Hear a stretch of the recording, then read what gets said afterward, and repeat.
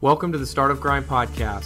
Starting a company is not for the faint of heart. They're always questioning, tweaking. Where we talk to entrepreneurs, venture capitalists, and thought leaders about how to build a great company. Like my friends like you think you're crazy. I think you gotta be a little nuts. And change the world in the process. We optimize for impact instead of profit. It's never been a more exciting time to be an entrepreneur. From Startup Grind chapters across the globe. The chapter director for Cape Town, Boise, Idaho, London, Mala, Palestine, Guangzhou, China. And delivered to you every Monday and Wednesday. It's a startup grind. This podcast is brought to you by HBX, Harvard Business School's digital learning initiative. Introducing Disruptive Strategy with Clayton Christensen, an engaging and interactive online learning experience from Harvard Business School's HBX. Learn to create winning strategies to position your organization for long-term success by applying proven disruption and innovation theories from world-renowned strategist Clay Christensen. Disruptive Strategy encourages active learning and peer collaboration and requires a commitment of approximately 30 hours over 6 weeks. Applications are being accepted for upcoming cohorts in August and October. To learn more, visit disruptivestrategy.org. Hey there, and welcome to Wednesday's episode of the Startup Grind podcast. Today we have a special interview from our global conference with Sebastian Thrun, co-founder and CEO of Udacity and former head of Google X. Sebastian Thrun is also a former Google Fellow and VP and a research professor at Stanford University. He has published over 370 scientific papers and 11 books and is a member of the National Academy of Engineering. Sebastian works on revolutionizing all of transportation, education, homes, and medical care. Fast Company named Thrun one of the 5th most creative people in business, and Foreign Policy touted him as Global Thinker number 4. At Stanford, Sebastian led the Thrun Lab in creating Google Street View. Then at Google, Sebastian founded Google X. He leveraged X to launch projects like the self-driving car, Google Glass, indoor navigation, Google Brain, Project Win, and Project Loon. At Udacity, his vision is to democratize higher education. Udacity stands for We Are Audacious for You, the student. His team created the notion of nano degrees, which empowers people from all traits and ages to find employment in the tech industry. Let's listen into this remarkable thinker interviewed by legendary investor George Zachary at Startup Grind's Global Conference. Okay, this is very bizarre because when I saw Sebastian outside, I could not believe that we were actually color coordinated. We did not plan this at all. Not everywhere. Yeah. So, I've known Sebastian for, I think it's been, 10 to 12 years? Yeah, I think you were the only VC that didn't want to fund my company. Yeah. And then we sold it to Google. And that company originally was doing what? Ended up doing Street View at Google. That's right. And we were lucky to sell because 2007 came along and it wasn't a pretty year. Yeah. So that was Street View, and so you're working on that, and then, but the roots of you, I mean, when I met you, you were a professor at Stanford.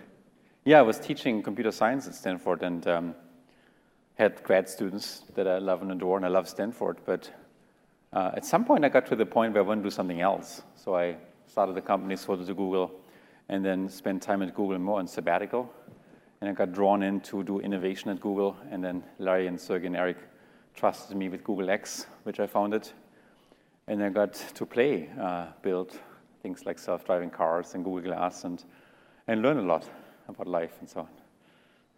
Yeah, which was, I mean, these are like incredible things to have been working on. I just remember being incredibly impressed that you were doing that. And while you were doing that, I remember we would always get together and talk about how the world of education could be better. Yeah, I got to this point, I mean, especially talking to Larry Page more than anybody else, who's a really big thinker, where you can't just say, I'm going to build a faster photo app or something like this. I got to think, like, what is something that really needs some really big innovation? Like, what really sucks in the world? And there's many things that suck in the world. But one happened to be my own trade of education.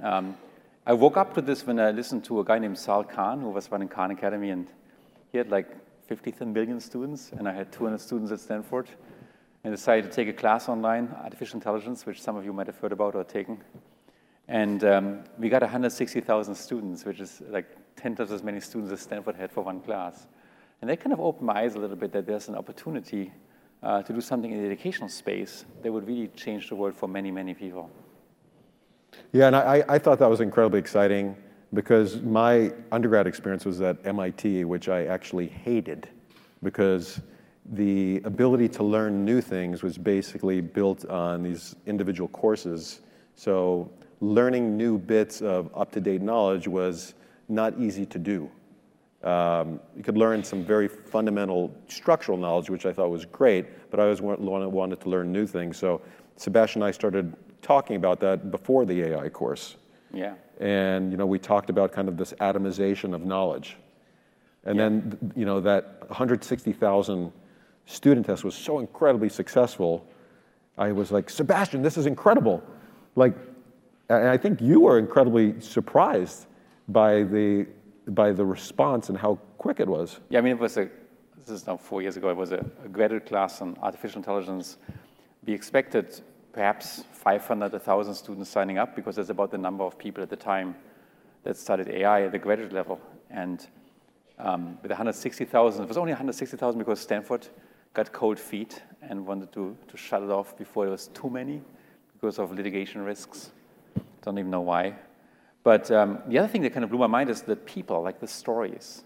Like we got email from people. At some point, I sent everybody who fell behind in homework assignment an email. So I sent 40,000 personal email to people who are falling behind. And I got 40,000 excuses. And one guy was a fighter in Afghanistan who was during the day fighting our war and at night would infiltrate war zones to go to some sort of a terminal to get his homework done in time. Another person was a mother raising 2 children, and she was at home with a teething infant. And she did this just to prove to herself that she's worth something.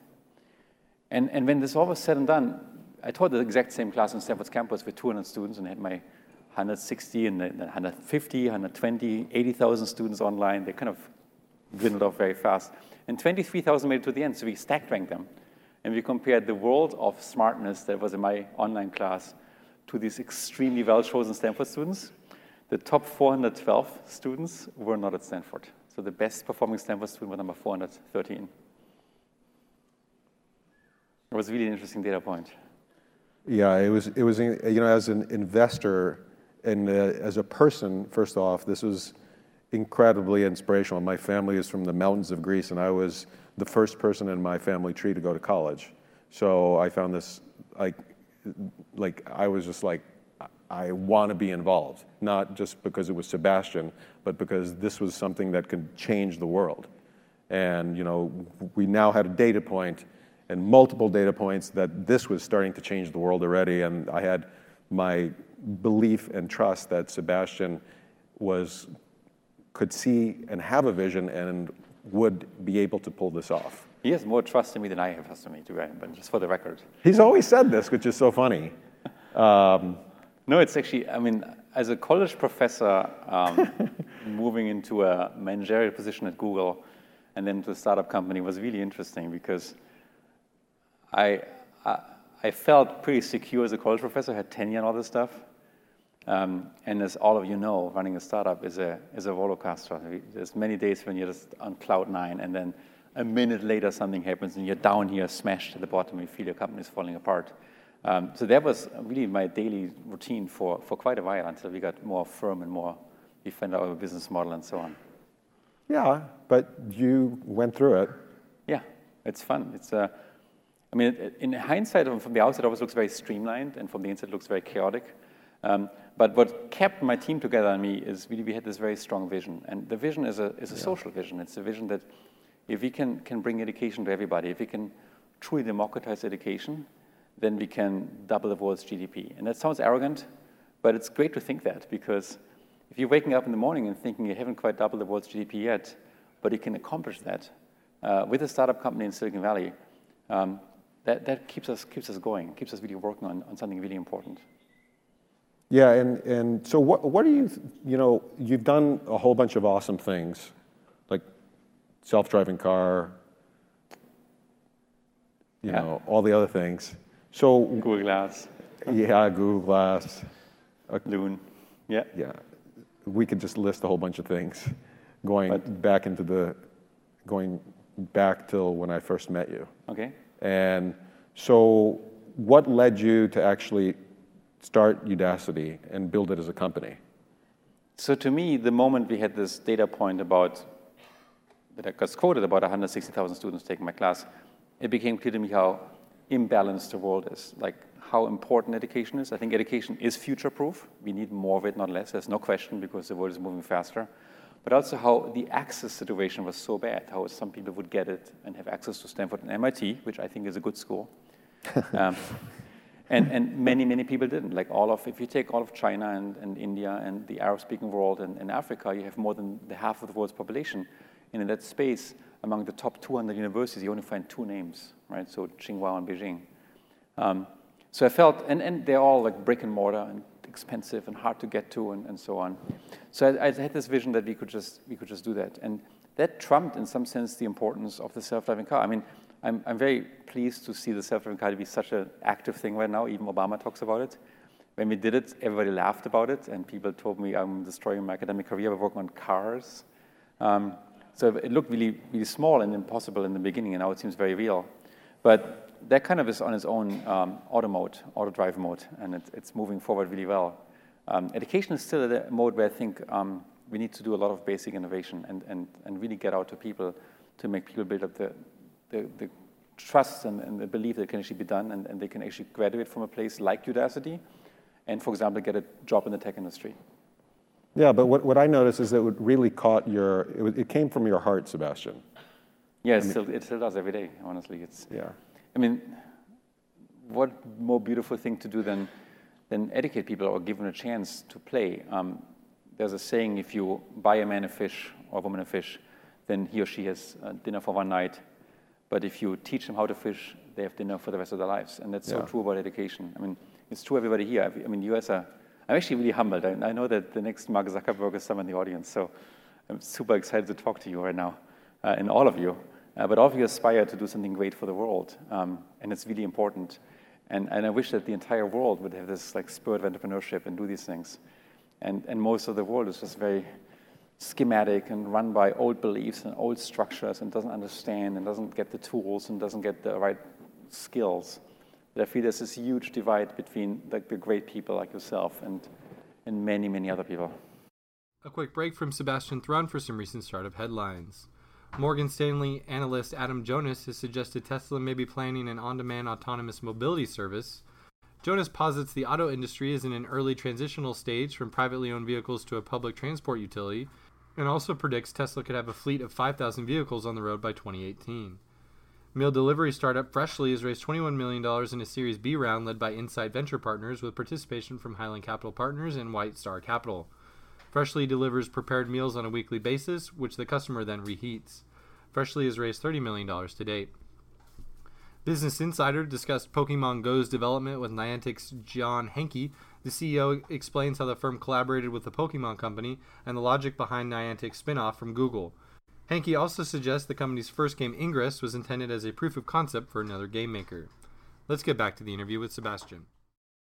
Yeah, and I was also inspired on how you saw, what learning was defined as before, which was my college experience, and what you saw the vision of it.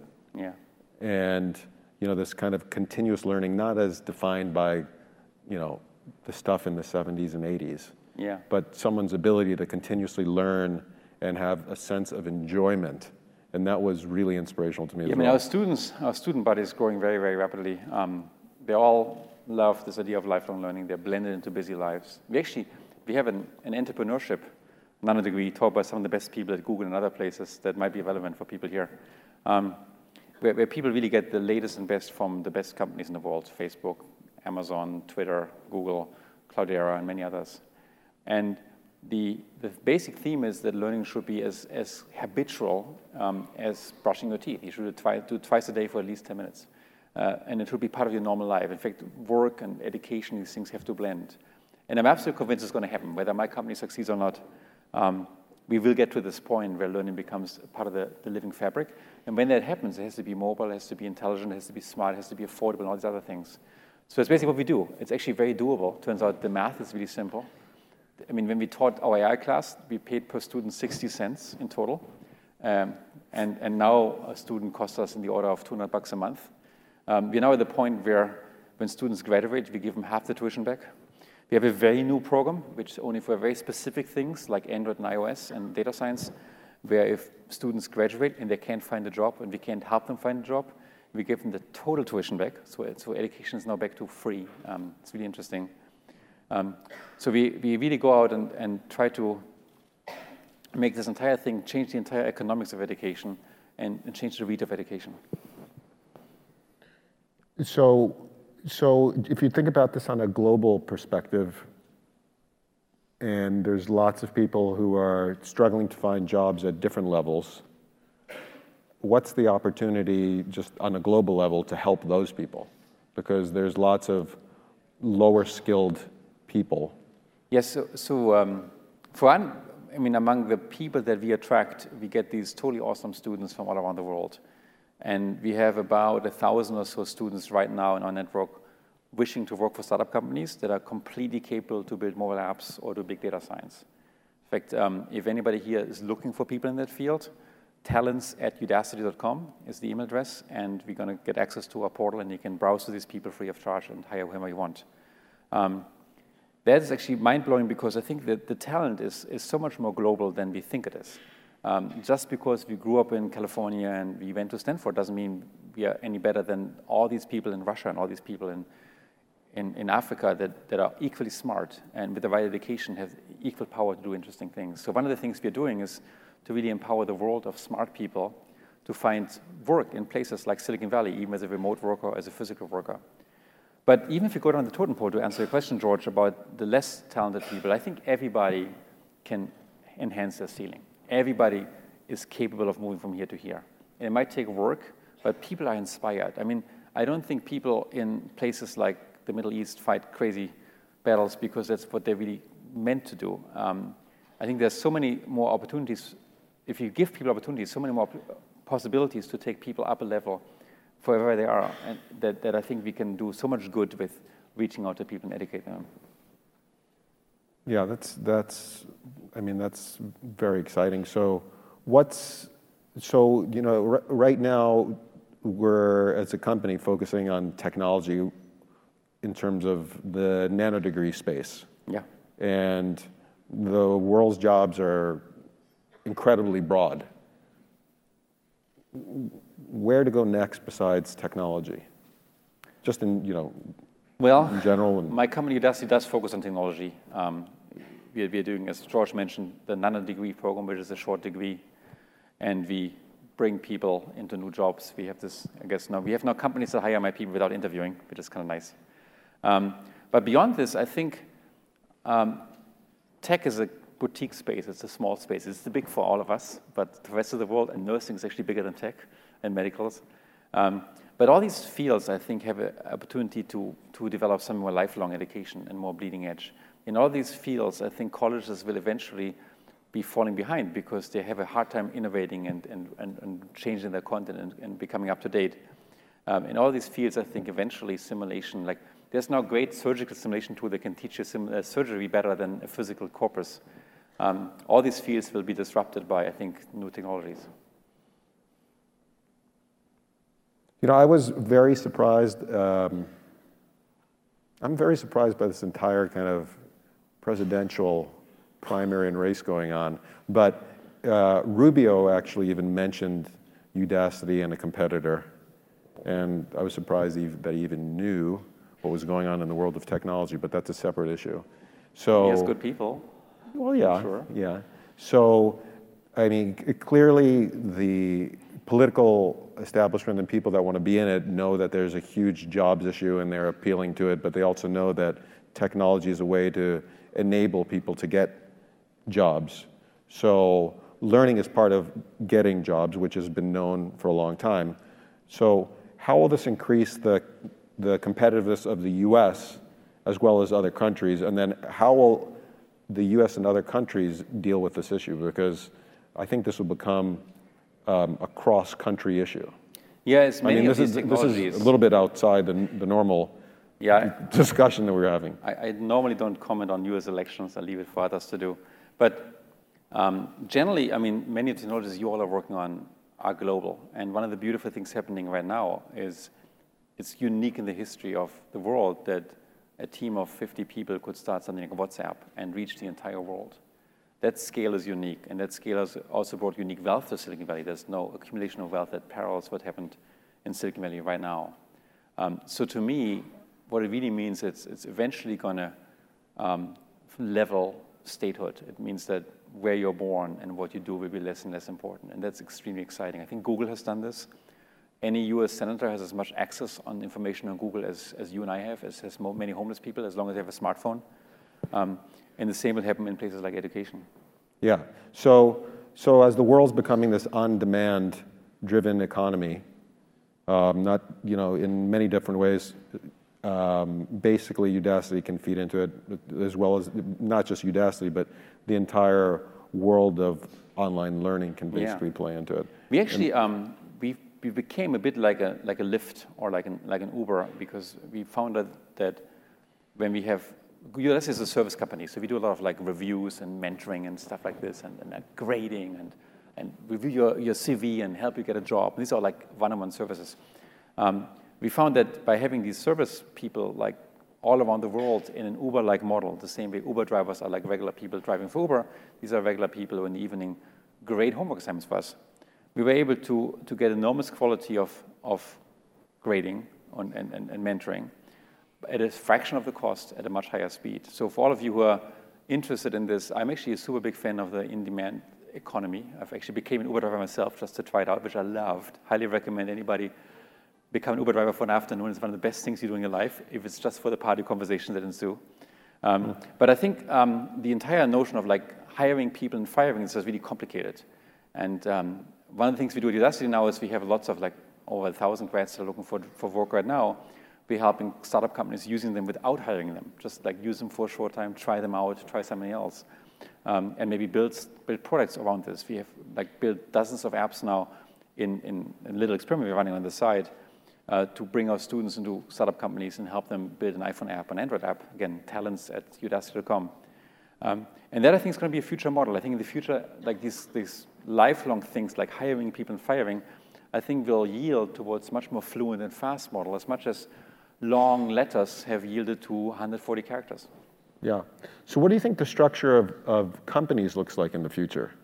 If you've got online learning that creates these online opportunities, what does the structure of companies look like, both small and large? Boy, I wish I had a crystal ball. But to me, it seems that people will switch much more frequently in the future than in the past. So it used to be you had a lifetime job, and I mean, generations ago, your job was your dad's job, right?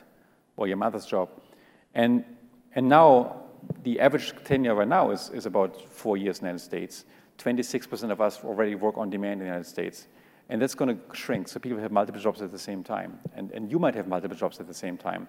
And that's good. It gives us a chance to improve much faster and to learn much faster. So we're going to get faster and faster. And I think that's very exciting. So what's this mean for Udacity as the next step? Well, for us, it's going to be good. I want to mention one thing here for everybody to know. We do have a fairly successful entrepreneurship nano degree. So if you care about learning from the best of the best how to start a company, hopefully come to us. And if you sign up between now and Sunday, there's a special code that's being tweeted around, a special coupon code. You can get half off in the first month, and I hope you like it. But what it really means, I think, with an accelerating world, that there'll be more and more chances for people to do something new and something interesting. So in the past, if I wanted to become a cab driver, I had to take this long exam and pay my fee, get a medallion, likely even get a mortgage for a medallion. It was really hard. Today, I go to Uber, I show them my car, I sign up, and the next minute, I'm a cab driver. Same is true for a hotel operator. It takes me like 5 minutes to sign up and become a hotel operator through Airbnb.